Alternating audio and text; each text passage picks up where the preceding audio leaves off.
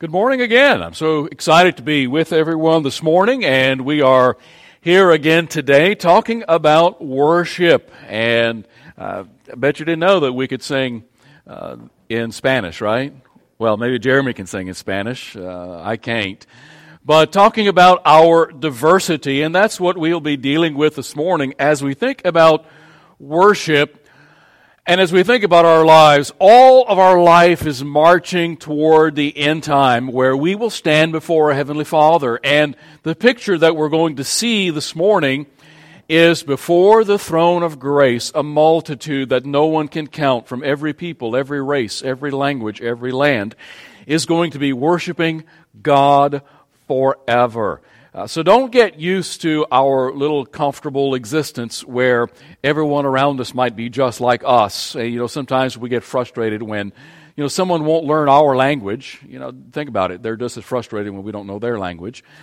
So what we're going to be looking at this morning is hopefully getting in on God's program.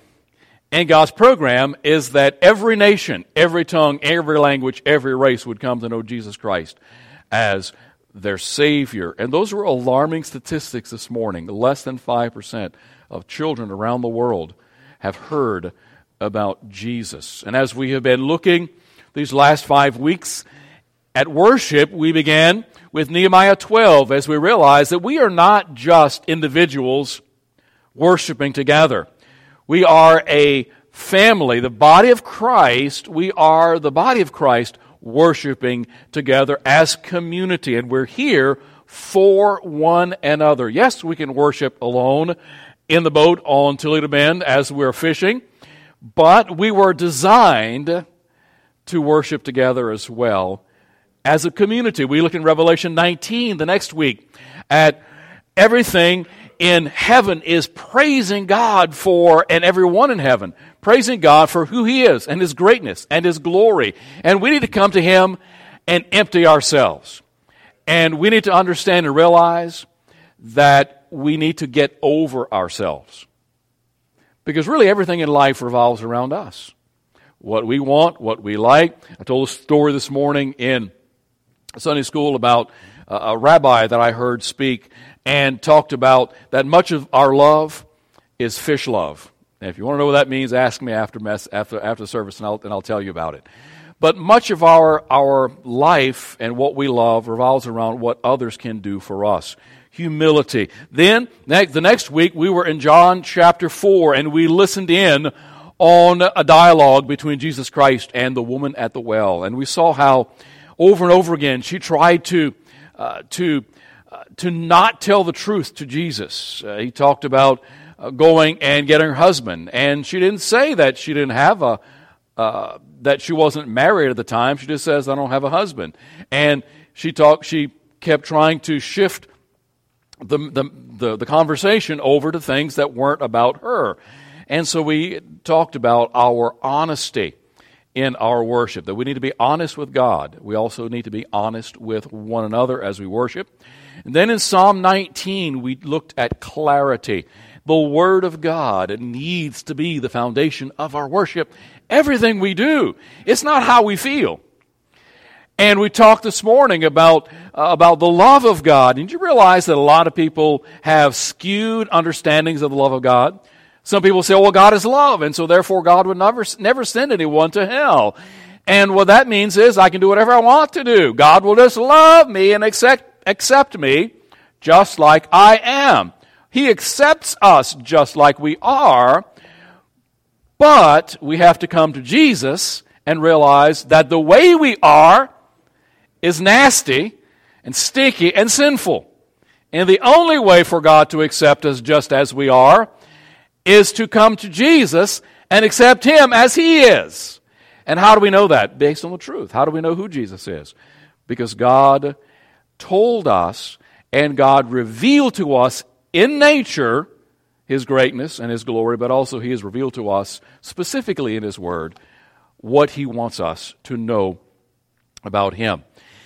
And then this morning we're going to be back in the book of Revelation as we look at diversity, and as we said, everything is marching toward that time when All the earth will bow their knee to Jesus Christ. But this morning we're going to be looking, if you have your notes, and if you're taking notes this morning, the biblical truth is this, and it's all throughout Scripture, is that corporate worship reflects the unity, and corporate worship reflects the diversity of heaven. Think about it. We are worshiping here today in Lake Charles at 10:56, and everyone around the world on either side of the date line who follow Jesus are worshiping Him in every conceivable language, different people groups, different races, geographically separated, and you know what? We're in on the same worship. It's not just us here in America, in South Louisiana, praising and worshiping Him, and we're doing this on our own. If we stop and think about it, this is a global experience. Every believer around the world who worships together corporately, we are brothers and sisters in Christ. And what unifies us is what Jesus Christ accomplished on the cross for us, and we are in the same family. So this morning, if you have your Bibles, limber up your fingers, because we're going to be letting our fingers do the walking this morning. We're going to be looking at a lot of Scripture, but we're going to begin in Revelation chapter 7 and verses 9 through verse 17. Revelation chapter 7, beginning in verse number 9. And what I want us to look at is the worship that is taking place in heaven. And I want us to see the participants of those who are worshiping in heaven. Verse 9. After these things, John says, I looked, and behold, a great multitude, which no one could number, of all nations, tribes, peoples, and tongues, standing before the throne and before the Lamb, clothed with white robes, with palm branches in their hands, and crying out with a loud voice, saying, Salvation belongs to our God, who sits on the throne, and to the Lamb. All the angels stood around the throne, and the elders and the four living creatures, and fell on their faces before the throne, and worshipped God, saying, Amen! Blessing and glory and wisdom, thanksgiving and honor and power and might be to our God forever and ever. Amen. Then one of the elders answered, saying to me, Who are these arrayed in white robes, and where did they come from? And I said to him, Sir, you know. So he said to me, These are the ones who came out of the great tribulation and washed their robes and made them white in the blood of the Lamb. Therefore they are before the throne of God and serve Him day and night in His temple, and He who sits on the throne will dwell among them.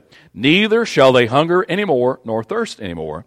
The sun shall not strike them, nor any heat. For the Lamb who is in the midst of the throne will shepherd them and lead them to the living fountains of waters, and God will wipe away every tears from their eyes. And what I want us to see here is the diversity in the praise. He says there's a multitude that no one can count. They're from every nation, all peoples, every people group, with different languages, and there is the diversity. But what we see in the unity is they're all singing the same song. And they're all wearing the same thing.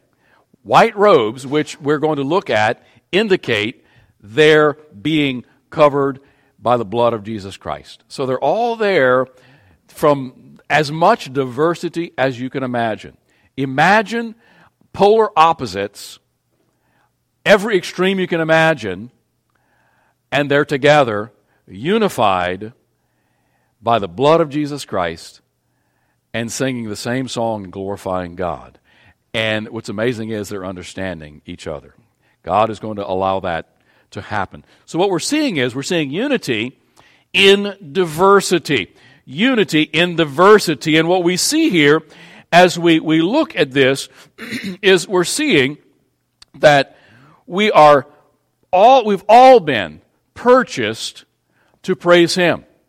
We've been bought by the blood of the Lamb, and we're all purchased to praise Him. That's why God loves us. That's why Jesus died for us, because God wants ultimate glory to come to Himself. And we looked at that a few weeks ago. And that God is a self-centered God. And it's not negative. What it means is everything in the universe centers around God. Because what else would God be centered around other than Himself? Because He is supreme. And everything that God does and everything that God has done is so that everyone, every nation, every being, every language, the rocks, the angels, even Satan himself would have to say, God is a great God.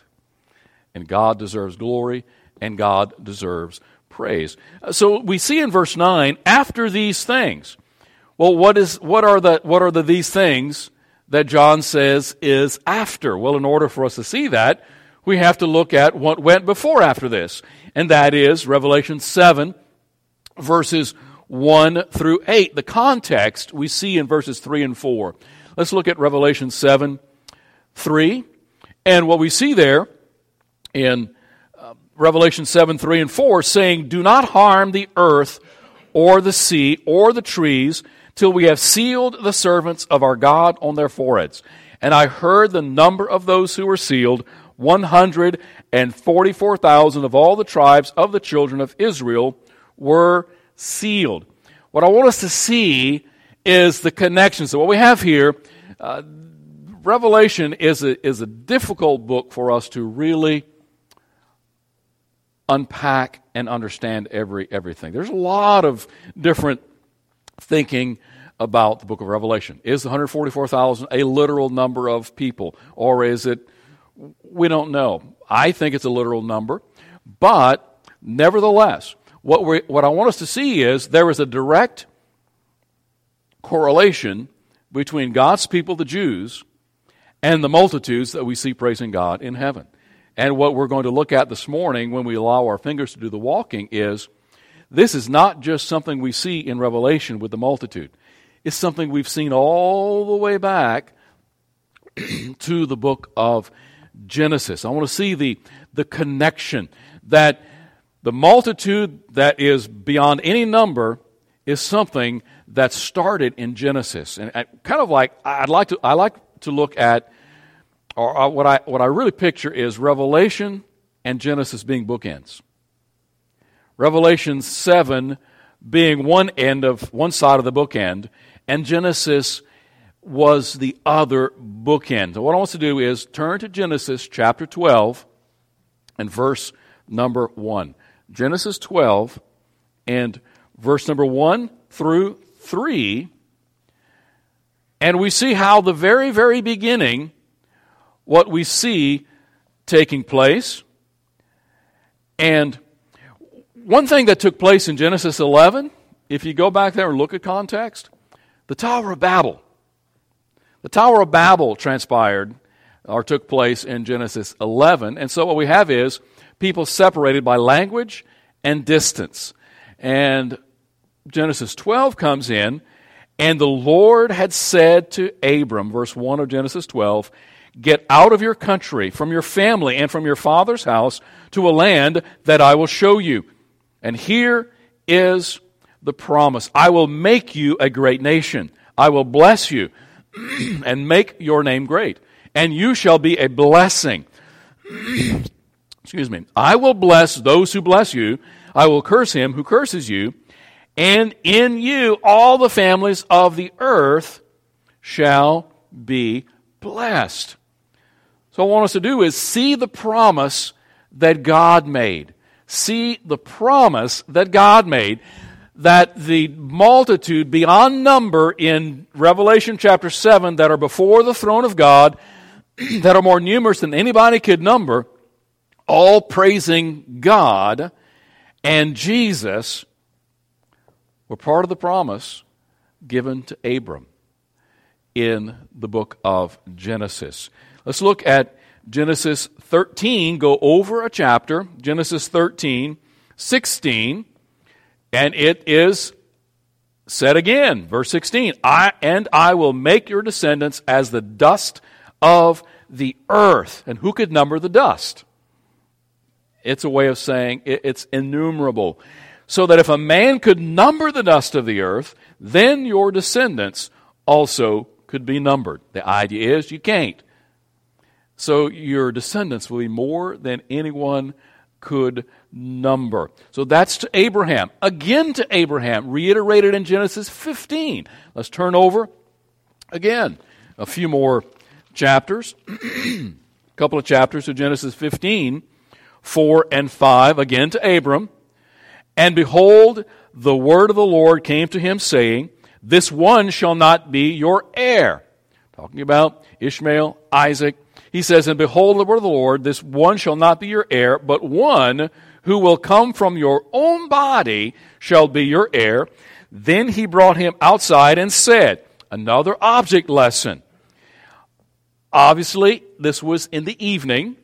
He says, look now toward heaven and count the stars, if you are able to number them. And God said to him, so shall your descendants be. What is God saying to Abram again? You're going to be a great people. You're going to be the father of a great nation. And your descendants are going to be innumerable. Let's go to 17, Genesis 17. Verses 3 and 6. Then Abram fell on his face, and God talked to him, saying, as for me, behold, my covenant is with you, and you shall be a father of many nations. No longer shall your name be called Abram, but your name shall be called Abraham, for I have made you a father of many nations. I will make you exceedingly fruitful, and I will make nations of you, and kings shall come from you. You see the connection yet? Over and over and over again, God saying, I'm going to bless you with a whole bunch of people. And kings will come from your lineage, from your descendants. Let's go to Genesis 22. 22 to Abraham. 22, 17 and 18. Genesis 22, 17 and 18. Blessing, I will bless you. And multiplying, I will multiply your descendants as the stars of the heaven, and as the sand which is on the seashore. And your descendants shall possess the gate of their enemies. In your seed, what does he say? What does he reiterate again to Abraham? In your seed, all the nations of the earth shall be blessed, because you have obeyed my voice. Again to Abraham. Is it almost like God is trying to make a point? Abraham, you follow me, you obey me, and I'm going to bless you, but through you and your descendants, I'm going to bless the entire world. Let's go on. Genesis 26, 4. Abraham had a son, Isaac. Now this time, it's to Isaac that God is speaking. Genesis 26 and verse number 4. To Isaac, and I will make your descendants multiply as the stars of the heaven. We've heard that before. I will give to your descendants all these lands, and in your seed shall all the nations of the earth, and all the nations of the earth shall be blessed. So he's blessing Isaac so that ultimately all the nations of the earth would be blessed. Let's turn to Genesis 28 now. Genesis 28, verse 14. Isaac had a son, this time to Jacob. Also, 28:14, and also your descendants shall be as the dust of the earth. You shall spread abroad to the west and to the east, to the north and to the south, and in you and in your seed shall all the families of the earth be blessed. Same thing, same message. And what's interesting is that this time Jacob was single. He was looking for a wife. Now, that's good news to a young man who's looking for a wife. God said, you're going to have kids. And as a matter of fact, you're going to have a bunch of them. and they are going to have a bunch of kids, and you are going to replenish. You look at chapter 35, chapter 35, verse 11. Genesis 35, 11, also to Jacob. Genesis 35, 11. Also God said to him, I am God Almighty. Be fruitful and multiply. A nation and a company of nations shall proceed from you, and kings shall come from your body. Let's go now to Genesis 49. Genesis 49, verses 8 through 10. Genesis 49, 8 through 10. Here's where God is providing the blessings. Blessings are being given to the sons. And so all these tribes of Israel are receiving their own blessings. Now to Judah, verse 8, 49, 8, to Judah, you are he whom your brothers shall praise. Your hand shall be on the neck of your enemies. Your father's children shall bow down before you. And Judah is a lion's whelp. From the prey, my son, you have gone up. He bows down, and he lies down as a lion. And as a lion, who shall rouse him? The scepter shall not depart from Judah, nor a lawgiver from between his feet, until Shiloh comes, and to him shall be the obedience of his people. And it's interesting when we get to Revelation 5, and to how is Jesus referred to? He is referred as the Lion of the tribe of Judah. All the way back from Genesis. He's saying, Judah, from your lineage will come Jesus. And Jesus is referred in Revelation 5 as the Lion of the tribe of Judah. It's interesting when you get to Revelation that Judah is mentioned first. And so here we have God promising to bless His people so that His glory, His salvation, and His blessing would remain known among the nations of the earth. Is it only in Genesis? Not. Let's go now to Isaiah. Isaiah 49. This plan of God to bless all the nations through His people that we see again said in Revelation chapter 7, verses 3 and 4, and Revelation, the whole chapter 7 of Revelation. This is not a first thing. Isaiah 49, 6. Indeed, he says, is it too small a thing that you should be my servant to raise up the tribes of Jacob and to restore the preserved ones of Israel? I will also give you as a, what is he saying to Israel? I will give you as a light to whom? Come on, speak to me. To the Gentiles. That means everyone who's not a Jew. So why did God bless the Jews? To bless the Gentiles. But all too often, Israel thought, God, we are so special. Wow, we are special. You love us. And so therefore, we look down our noses on everybody else. But God said over and over and over again, Israel, I'm blessing you so that my blessing wouldn't stop with you. I'm blessing you so that you could bless the rest of the world with the truth of who I am. And we fall prey to that too. We think that God blessing us is because of us. God doesn't bless us because of us. God blesses us so that His blessing wouldn't stop through us, but that we would be a conduit. Just like Abraham was that conduit of God's blessing, so that God, because He loved the Jews could then share the truth of God to everyone else in the world, and so the whole world could march toward Revelation 7 and stand as a multitude that nobody could number from every people, every language, and worship and praise Him.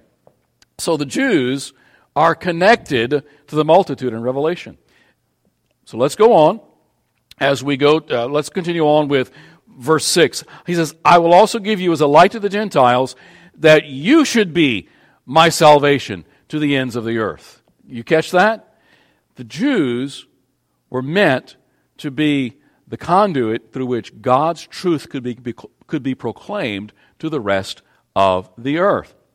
Again, Isaiah 49:10. Isaiah 49:10. They shall neither hunger nor thirst, neither heat nor sun shall strike them. Sound familiar? This is what we see taking place in the throne room of God in in Revelation chapter 7. Neither heat nor sun shall strike them, for he who has mercy on them will lead them, even by the springs of water. He will guide them. And so we see a quote in Revelation 7 here from Isaiah. Those who were tortured and killed for their faith, that the elder said, these are the ones who have died. They've dipped their robes in the blood of the Lamb, and they're here based on the righteousness of Jesus Christ. The Lamb is going to be their shepherd. He will protect them. He will give them living water. Revelation 22, rivers of living water. That's Jesus. Those flow from the central part of heaven. Also, Isaiah 66, verses 18 and 19. We're almost done with our whirlwind tour of the Old Testament. Isaiah 66, 18 and 19. Isaiah 66, 18. For I know their works and their thoughts. It shall be that I will gather all nations and tongues. Sound familiar? And they shall come and see my glory. I will set a sign among them, that those among them who escape I will send to the nations, to Tarshish and Pul and Lod, who draw the bow, and Tubal and Javan, to the coastlands afar off, who have not heard my fame nor seen my glory, and they shall declare my glory among the Gentiles. So why does God disperse His people around? Because of persecution. Why did God spread the early Christians in the first century? Because of persecution. Because when we're not persecuted, we tend to kind of clump together. We kind of want to stay in the salt shaker. But what God does is send some persecution, and He shakes us out all over the world. Why? Well, He says it here. For those who have not heard my fame nor seen my glory, and they shall declare my glory among the Gentiles. He dispersed the Jews so the Gentiles all around the world could hear about God. He has us go to foreign lands. He has Gideons all around the world. So people can hear about God's love for them.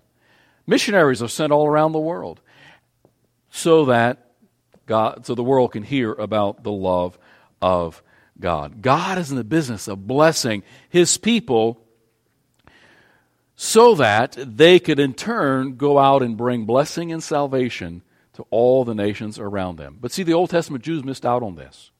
They thought His blessing was for them and was to remain with them. And subsequently, they engaged in self-centered worship. This is just for me. This is just for us. And we don't need no Gentiles around us to mess up this thing. And so it's really just about us. And we can sometimes fall prey to that same type of thinking. But what we see here is that as we see the promises of God, we see the price that Christ has paid. Christ paid a price so we could see what takes place in Revelation 7.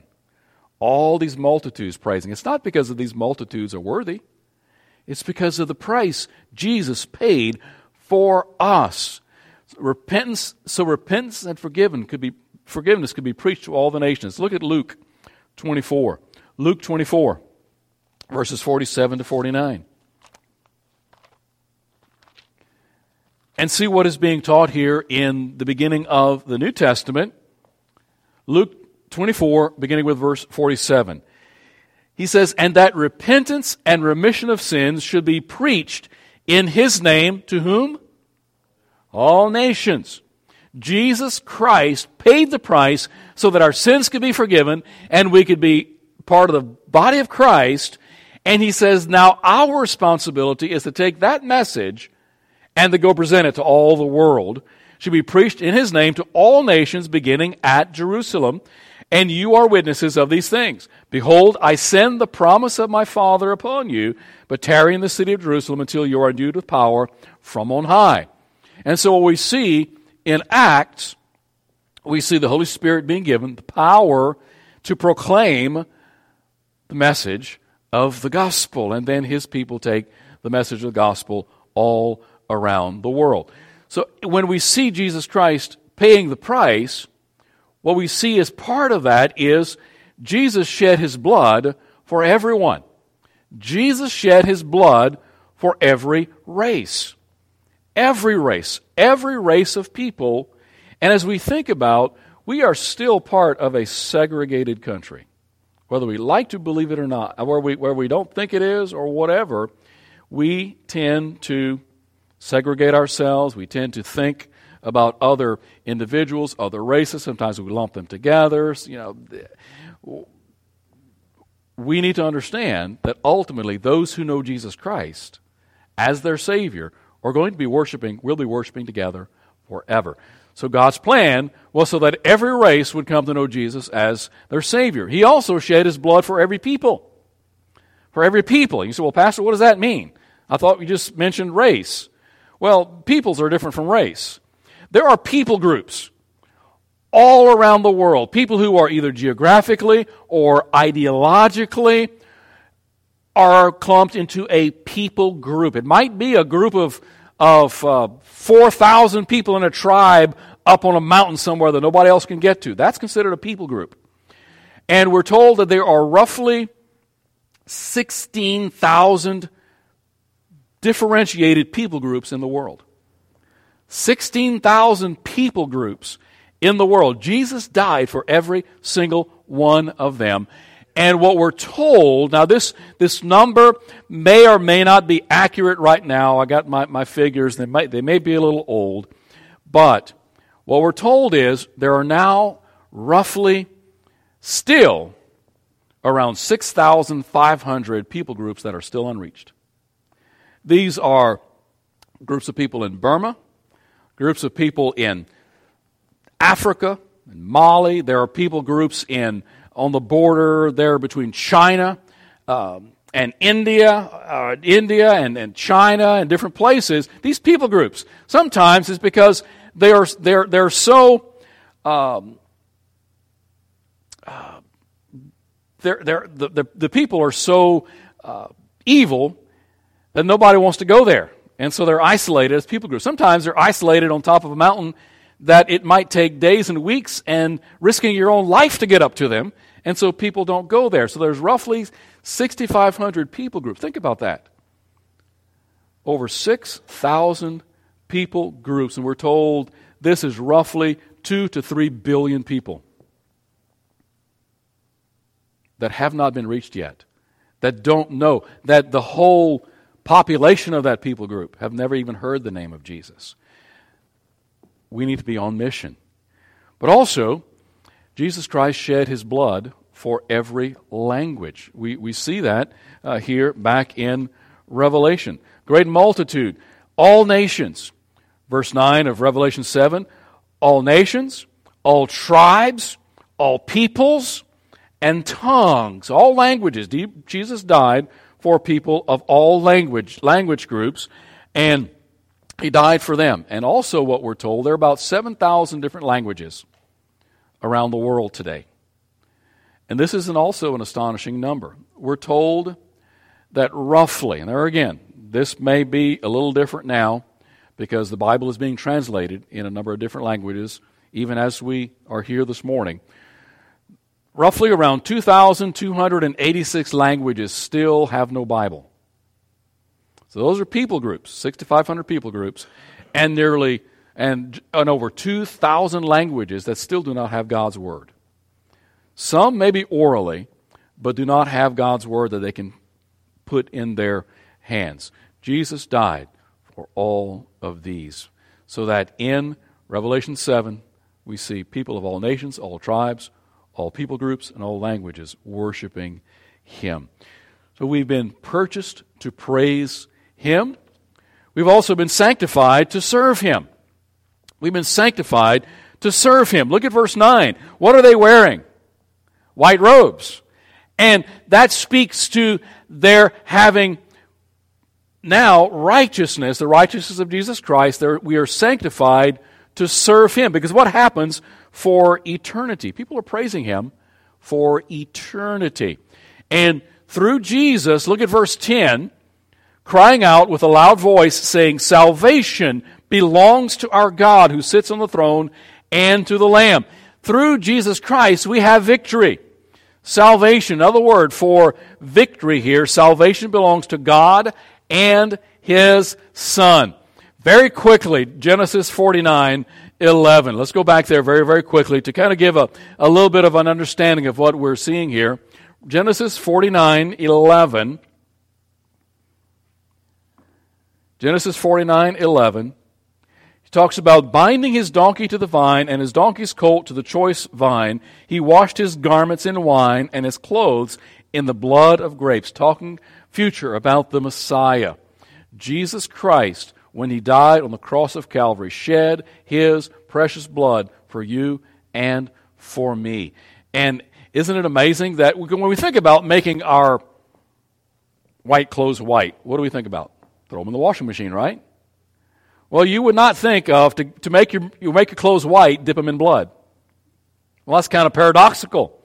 But when we're talking about righteousness, righteousness only comes through the death and the resurrection of Jesus Christ. So it's a picture of us being washed clean through Jesus Christ's death and resurrection on the cross of Calvary. And in Revelation 19, verses 12 and 13, Revelation 19, 12 and 13, is talking about His eyes were like a flame of fire, and on His head were many crowns. He had a name written that no one knew except Himself. He was clothed with a robe dipped in blood, and His name is called the Word of God. Jesus Christ did all of this for you and for me. So we have His victory, but also we have a new vocation. We see that in verses 11 to 15. The angels stood around the throne. The elders fell on their faces before God. They worshipped. And it says that this took place, verse 15, serving Him how long? Day and night forever. Think about that. We have got a new vocation. Our job is going to be praise and worship. You know, the praise and worship team thought, they had, the corner on the praise job. We will all be praising and worshiping our Heavenly Father and our Lord Jesus Christ forever and forever and forever. We've been purchased to praise Him. We have been sanctified to serve Him. And then next what we see is we have been led to love Him. We see that in verses 16 and 17 of Revelation chapter 7. It says, they shall neither hunger anymore nor thirst anymore. These are the ones who've been persecuted. These are the ones who died for their faith. He says, they shall neither hunger anymore nor thirst anymore. The sun shall not strike them, nor any heat. Remember that was back in Isaiah. For the Lamb who is in the midst of the throne will shepherd them and will lead them to fountains of waters, and God will wipe away every tear from their eyes. We've been led to love Him. And what we see here in verse 15, He who sits on the throne will dwell among them. We serve Him day and night. He is our ever-present protector. Because to what is He referred? He's referred to as a shepherd. He was a lion of the tribe of Judah. He is a lamb that was slain. And it's kind of interesting. Lambs are not normally shepherds. But Jesus, who was the suffering lamb, becomes the protection-providing shepherd. And so we have His protection day and night. Says that they are before the throne of God, serve Him day and night in His temple. He who sits on the throne will dwell among them. And says that He spread His tent over them. And that's a reference back to Leviticus, the Feast of Tabernacles. The Feast of Tabernacles had two parts to it. One, it commemorated the people of Israel wandering around the desert. When they lived in the wilderness, for those 40 years, they lived in tents. And so the Feast of Tabernacles that the Jews celebrate, therefore 7 days during that period, they leave their homes and they go live in booths or tabernacles or tents, if you will. And it talks about them wandering around the desert living in tents. And the Feast of Tabernacles was also right around the time of harvest. And so it was also a time where they praised God for, it was a celebration of the harvest. And so the Bible talks about them coming out during this Feast of Tabernacles and waving palm branches.